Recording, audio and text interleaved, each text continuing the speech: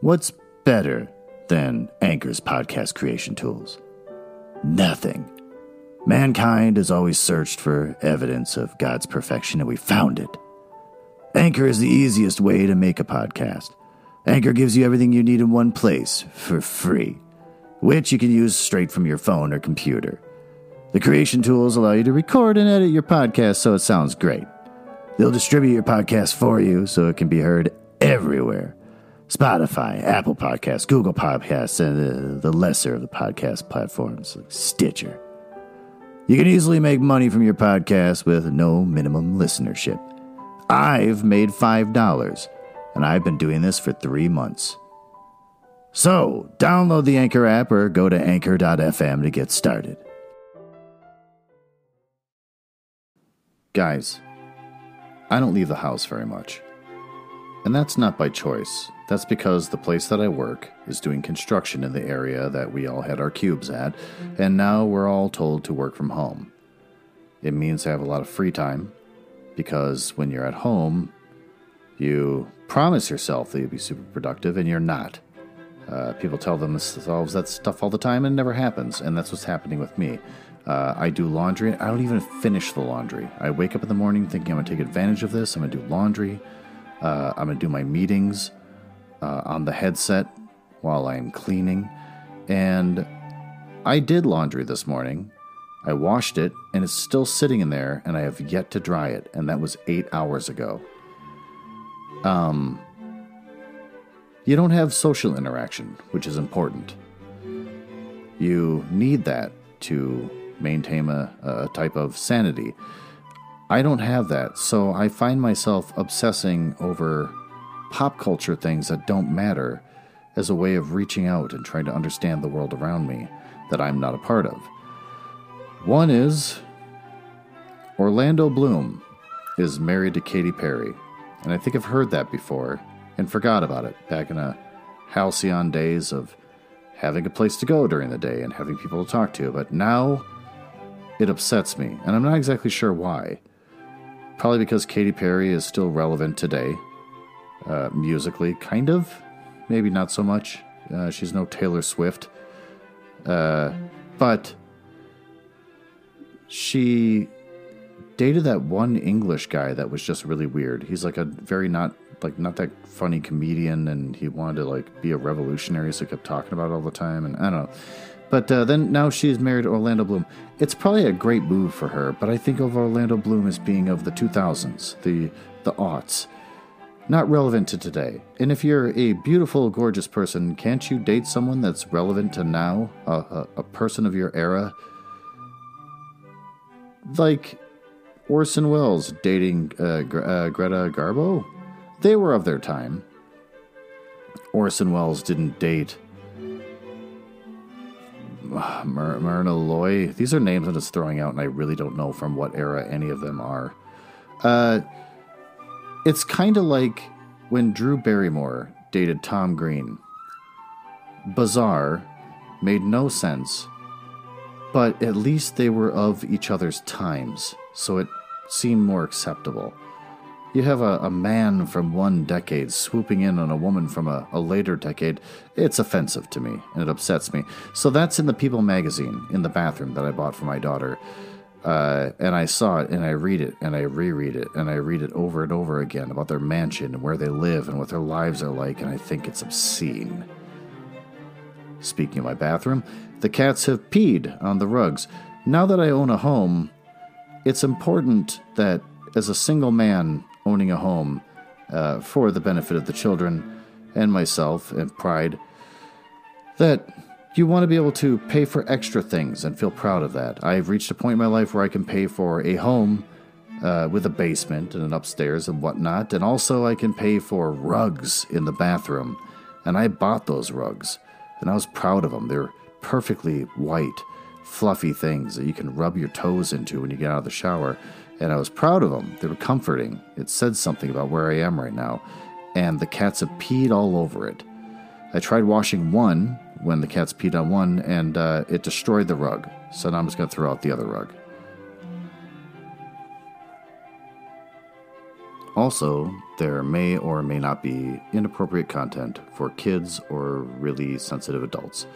It's public domain books for the most part that I'm reading, so I think it's probably pretty safe, and you probably shouldn't worry about it. But I don't read any of this stuff before I start doing the podcast, so I'm kind of learning about the book as you do. And if anything really cool happens that's sexual in nature or involves a lot of swearing, I'm going to be pretty impressed, just like you, and maybe your kid in the back seat.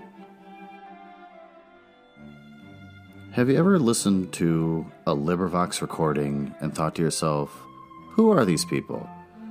Who's the guy with the labored breath and the cats yelling in the background that takes the time to read Anne of Green Gables to me? I found myself more focused on the individual reading the book than the actual story itself. Sitting there studying, listening for little sounds. The cars outside the window. The creaks and groans from the floor above the head of a neighbor who lives upstairs in the apartment. That is what I would like to recreate here for you with Nuzzle House Audio. I am Glenn Nuzzles. Or should I say, 2 times Glenn, because I am doing back-to-back episodes right now, recording this one right after doing the previous episode.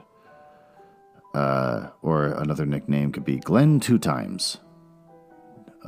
Double up Glenn. Well, let's move on. In the previous chapter, enumeration, we found out that Ernest might have to find a new place to squat. He's been floating around that house for weeks now, just milking that dad for all he's got. But that dad has to go take a vacation and possibly lose his job. He didn't want to do it. He said he's been sucked in to Ernest's way of thinking, and he says, I'm going to fight the good fight. And his way of fighting the good fight is just to sit back quietly in the safety of his own home and just write a book about his experiences. But Ernest said, you should take the vacation. And the dad said, but I don't want to. And then Ernest said, what about the money? And so then that kind of, if you don't take the vacation, they'll cut your sentence. So the dad got sucked into it because he is a simple man. Rich people are the dumbest people on the face of the earth, and he only hears the word money. So he acts on that. Avis lost all of her friends, and that's a big deal. They touched on it lightly, but didn't really dive into how Avis is feeling any pain. This is the chapter of change. This is the out of the circular hero's journey, where it's a transformative period, and they have to see the pain that they're in, and they're forced to move forward. They can't just rest on their laurels anymore. Her pain is that she lost all of her friends, and people aren't the same with her. They're a little bit more cold. Seems very small, but she is the narrator of the story, and we know nothing about her, and we don't even know what conflicts that she's actually experiencing in this story. So far, she's just more than happy to stand back and let the men experience life. Who knows? I keep getting, I'm just very picky on this book, but maybe at some point in the future we'll actually get to know her a little bit and see what she's going through and why she's so dedicated to Ernest, except for the fact that he's so big and so perfect. Just a muscular Jesus that can have a debate and crush his enemies in debate, that she wanted to write this entire manuscript that this entire thing is based on. We'll find out. Maybe she'll get fleshed out later. We're kind of into the book now. We're at chapter 7 now, and I'm really waiting for the story to pick up. And the worst part of all of this, the thing that crushes everything, where you realize from this point on, you can't stay the same. You have to do something. You have to change. You have to make your own future, is when Ernest was given a job. A good job that would provide for him and Avis. And that's when you realize the twigs have broken. The road is turned. You can never go home again. He will not take that job. So let us start with Chapter 7. And it's the first chapter name in a while that hasn't had an obscure, weird word as its title. This one's called The Bishop's Vision. And I hope it's as short as the last chapter, because Chapter 5 was ridiculous. The bishop is out of hand, Ernest wrote me. He is clear up in the air. Tonight he is going to begin putting to rights this very miserable world of ours. He is going to deliver his message. He has told me so, and I cannot dissuade him. Tonight he is chairman of the IPH and will embody his message in his introductory remarks. May I bring you to hear him? Of course, he is foredoomed to futility. It will break your heart. It will break his. But for you, it will be an excellent object lesson. Oh, he's just training her more. This is like a weird 50 Shades of Grey thing on a more annoying level than that book could ever be. You know, dear heart, how proud I am because you love me. And because of that, I want you to know my fullest value. I want to redeem, in your eyes, some small measure of my worthiness. And so it is that my pride desires that you shall know my thinking is correct and right. My views are harsh. The futility of so noble a soul as the bishop will show you the compulsion for such harshness. So come tonight. Sad though this night's happening will be, I feel that it will but draw you more closely to me. The IPH held its convention that night in San Francisco. This convention had been called to consider public immorality and the remedy for it. Bishop Morehouse presided. He was very nervous as he sat on the platform, and I could see the high tension he was under. By his side were Bishop Dickinson, H. Jones, the head of the ethical department in the University of California. They have an ethical department? Weird.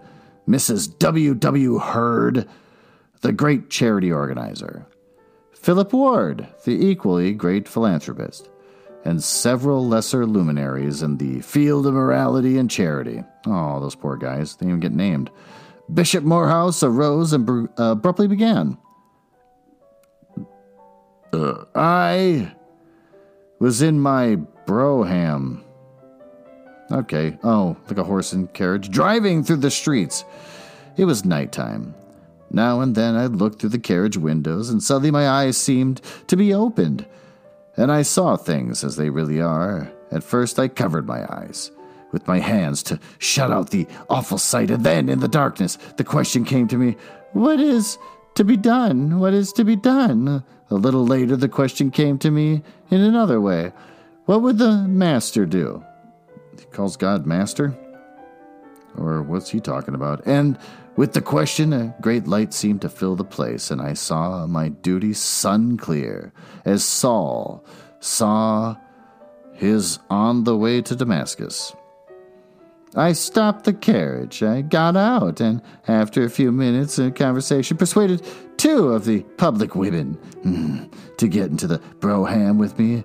If Jesus was right, then these 2 unfortunates were my sisters, and the only hope of their purification was in my affection and tenderness. This is sounding like a lot of excuses for what we all know probably really happened in there. Professional women in your brougham? I live in one of the loveliest localities of San Francisco, bragging. The house in which I live cost $100,000, and its furnishings, books, and works of art cost as much more. The house is a mansion. No, it's a palace, wherein there are many servants. I never knew what palaces were good for. I had thought they were to live in, but now I know. I took the 2 women of the street to my palace, and they are going to stay with me. I hope to fill every room in my palace with such sisters as they. Ugh. The jokes. I have to sit down. They're coming too fast. The audience had been growing more and more restless and unsettled. And the faces of those that... I'm sorry, I'm still laughing at I'm going to fill my house with prostitutes. and became more restless and unsettled. And the faces of those that sat on the platform had been betraying greater and greater dismay and consternation. And at this point, Bishop Dickinson rose, and, with an expression of disgust on his face, fled from the platform and the hall. But Bishop Morehouse, oblivious to it all, his eyes filled with his vision, continued, quote, "Oh, sisters and brothers, in this act of mine I find the solution of all my difficulties. I didn't know what brohams were made for." Being carried around, apparently. "But now I know. They are made to carry the weak, the sick, and the aged. Probably aged. They are made to show honor to those that have lost the sense even of shame. I did not know what palaces were made for, but now I have found a use for them. The palaces of the church should be the hospitals and nurseries for those who have fallen by the wayside and are perishing." He made a long pause, plainly overcome by the thought that was in him, and nervous how best to express it. "I am not fit, dear brethren, to tell you anything about morality. I have lived in shame and hypocrisies too long to be able to help others, but my action with those women, sisters of mine, shows me that the better way is easy to find. To those who believe in Jesus and his gospel, there can be no other relation between man and man than the relation of affection. Love alone is stronger than sin, stronger than death. I therefore say to the rich among you that it is their duty to do what I have done and I am doing. Let each one of you who is prosperous take into his home some thief and treat him as a brother, some unfortunate and treat her as a sister. And San Francisco will need no police force and no magistrates. The prisons will be turned into hospitals, and the criminal will disappear." Can you imagine going to a hospital that's actually a prison with those weird little cells and how, disturbing and depressing it would be? I wouldn't want that at all. "And the criminal will disappear with his crime. We must give ourselves, and not our money alone. We must do as Christ did. That is the message of the church today. We have wandered far from the Master's teaching. We are consumed in our own flesh pots. We have put mammon, which we learned about, in the place of Christ. I have here a poem that tells the whole story. I should like to read it to you. It was written by an erring soul who yet saw clearly. It must not be mistaken for an attack upon the Catholic Church. It is an attack upon all churches, upon the pomp and splendor of all the churches that have wandered from the Master's path and hedged themselves in from his lambs. Here it is. The silver trumpets rang across the dome. The people knelt upon the ground with awe, and borne upon the necks of men I saw, like some great god, the Holy Lord of Rome. Priest-like, he wore a robe more white than foam, and king-like swathed himself in royal red. 3 crowns of gold rose high upon his head. In splendor and in light the Pope passed home. My heart stole back across wide waste of years to one who wandered by a lonely sea and sought in vain for any place of rest. Foxes have holes and every bird its nest. Only I must wander wearily and bruise my feet and drink wine salt with tears. The audience was agitated, but unresponsive. Yet Bishop Morehouse was not aware of it. He held steadily on his way.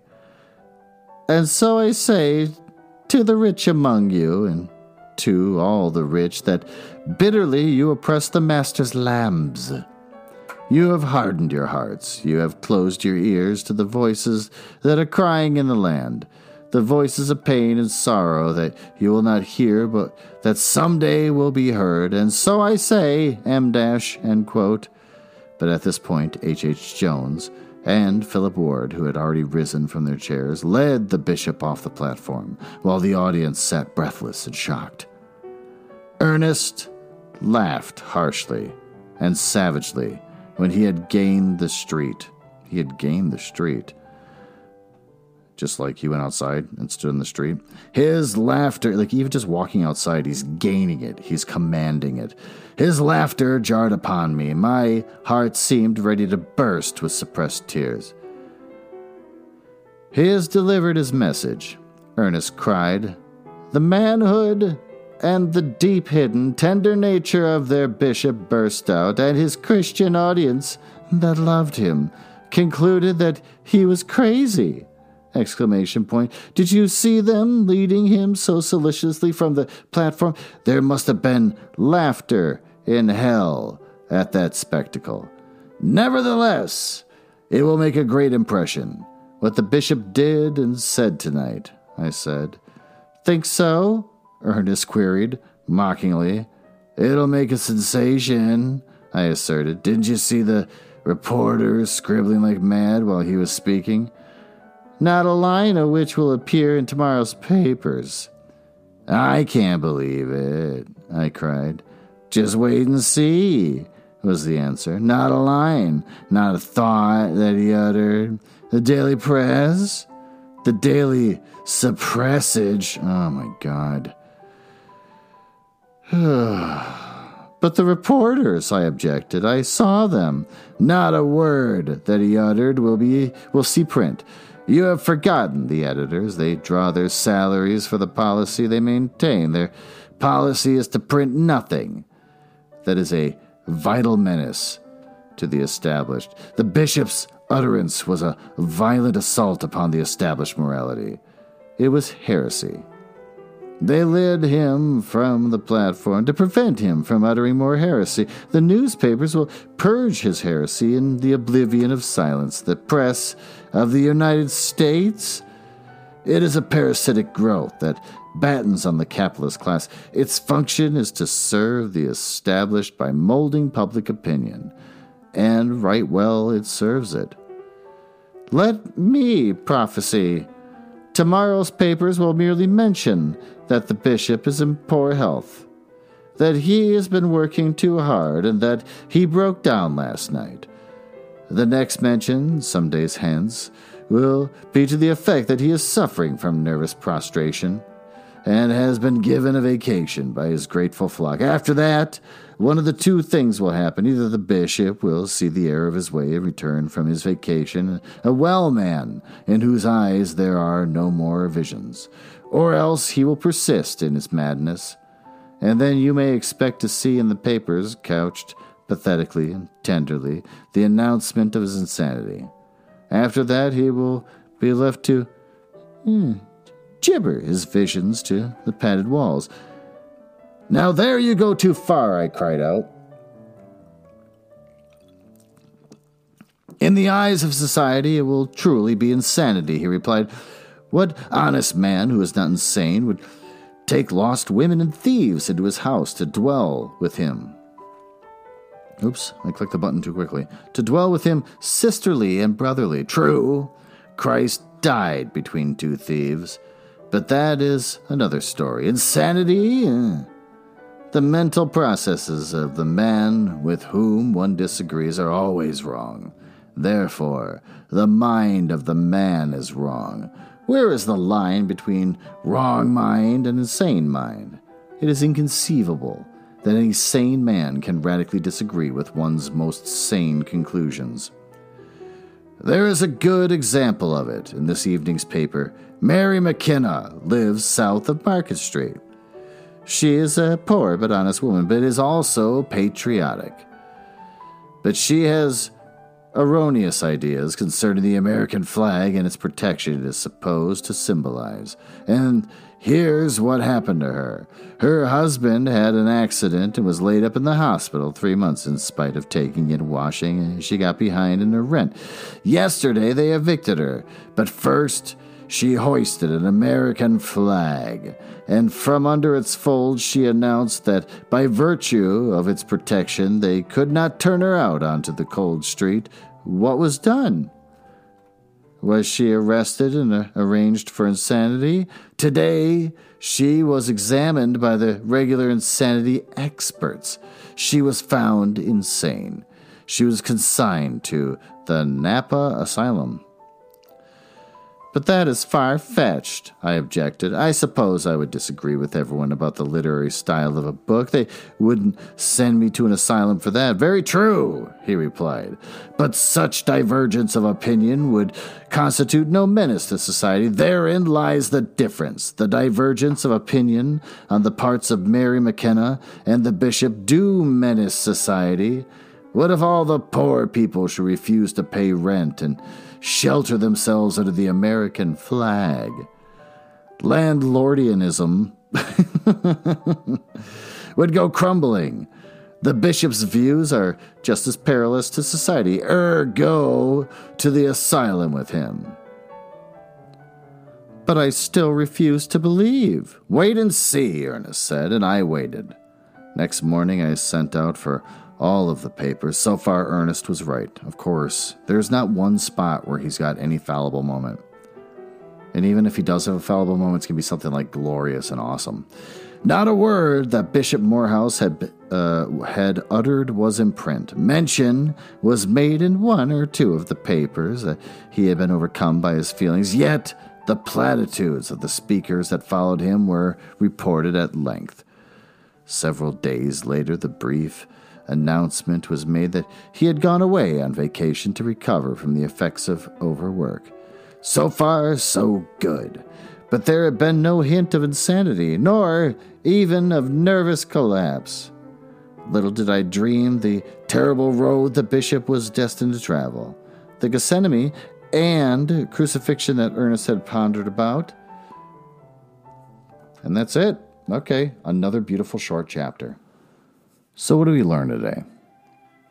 We learn that the bishop had a heartfelt message, though hilarious, was probably the closest thing to me actually feeling something for a character in this book. You've had the fairly dumb dad. You've had the Ernest, who just floats around and is right all the time. And it's also vacuous. And you've had Avis, who almost never has anything to say, or do, or anything. She just serves as a object lesson for Ernest. So, the bishop giving his heartfelt speech, for some weird reason, I think because my expectations and standards are just real low at this point, I actually felt a little bit as I was reading it, just a little hint of feeling for a character in this book, because he is a person that apparently has gone through hell with Ernest, guiding him through it. And they never really talk about that, so you never have to really think about it. You just have to assume that he's seen things that a priest will never see. But he gave a speech, which, again, was hilarious, because he just started picking up prostitutes and wants to fill his house with prostitutes. And knowing the real world as we do, you can say all you want, but that's just not good. We have read enough news about bishops and priests to have a better idea at this point, 100 years later. But he was expressing something of kind of a desperation to make the world better, kind of clinging on to his original ideals and trying to work his original ideals into this new world that Ernest is painting for them. And he was let off the stage. And again, for the millionth time, Ernest was right. His speech was not reported, but all the protests to his speech were reported at length. So, I'm hoping that at some point we get out of this drudgery of Ernest just being right all the time, and all these situations being painted where Ernest calls it and is right are very contrived, and I would like to see something happen in this story. Maybe someone shoots a gun or Ernest is actually taken down a notch, and Avis has to deal with her perfect man not being so just something, any kind of conflict. So far there's no conflict, just one person being right and everyone else suffering. I would like to see a conflict with our hero Ernest. And, for God's sake, let's hope Chapter 8 is that for us. But at least the chapter was short, so that was nice. I hope you've enjoyed the reading, and maybe you'll come back. Thanks.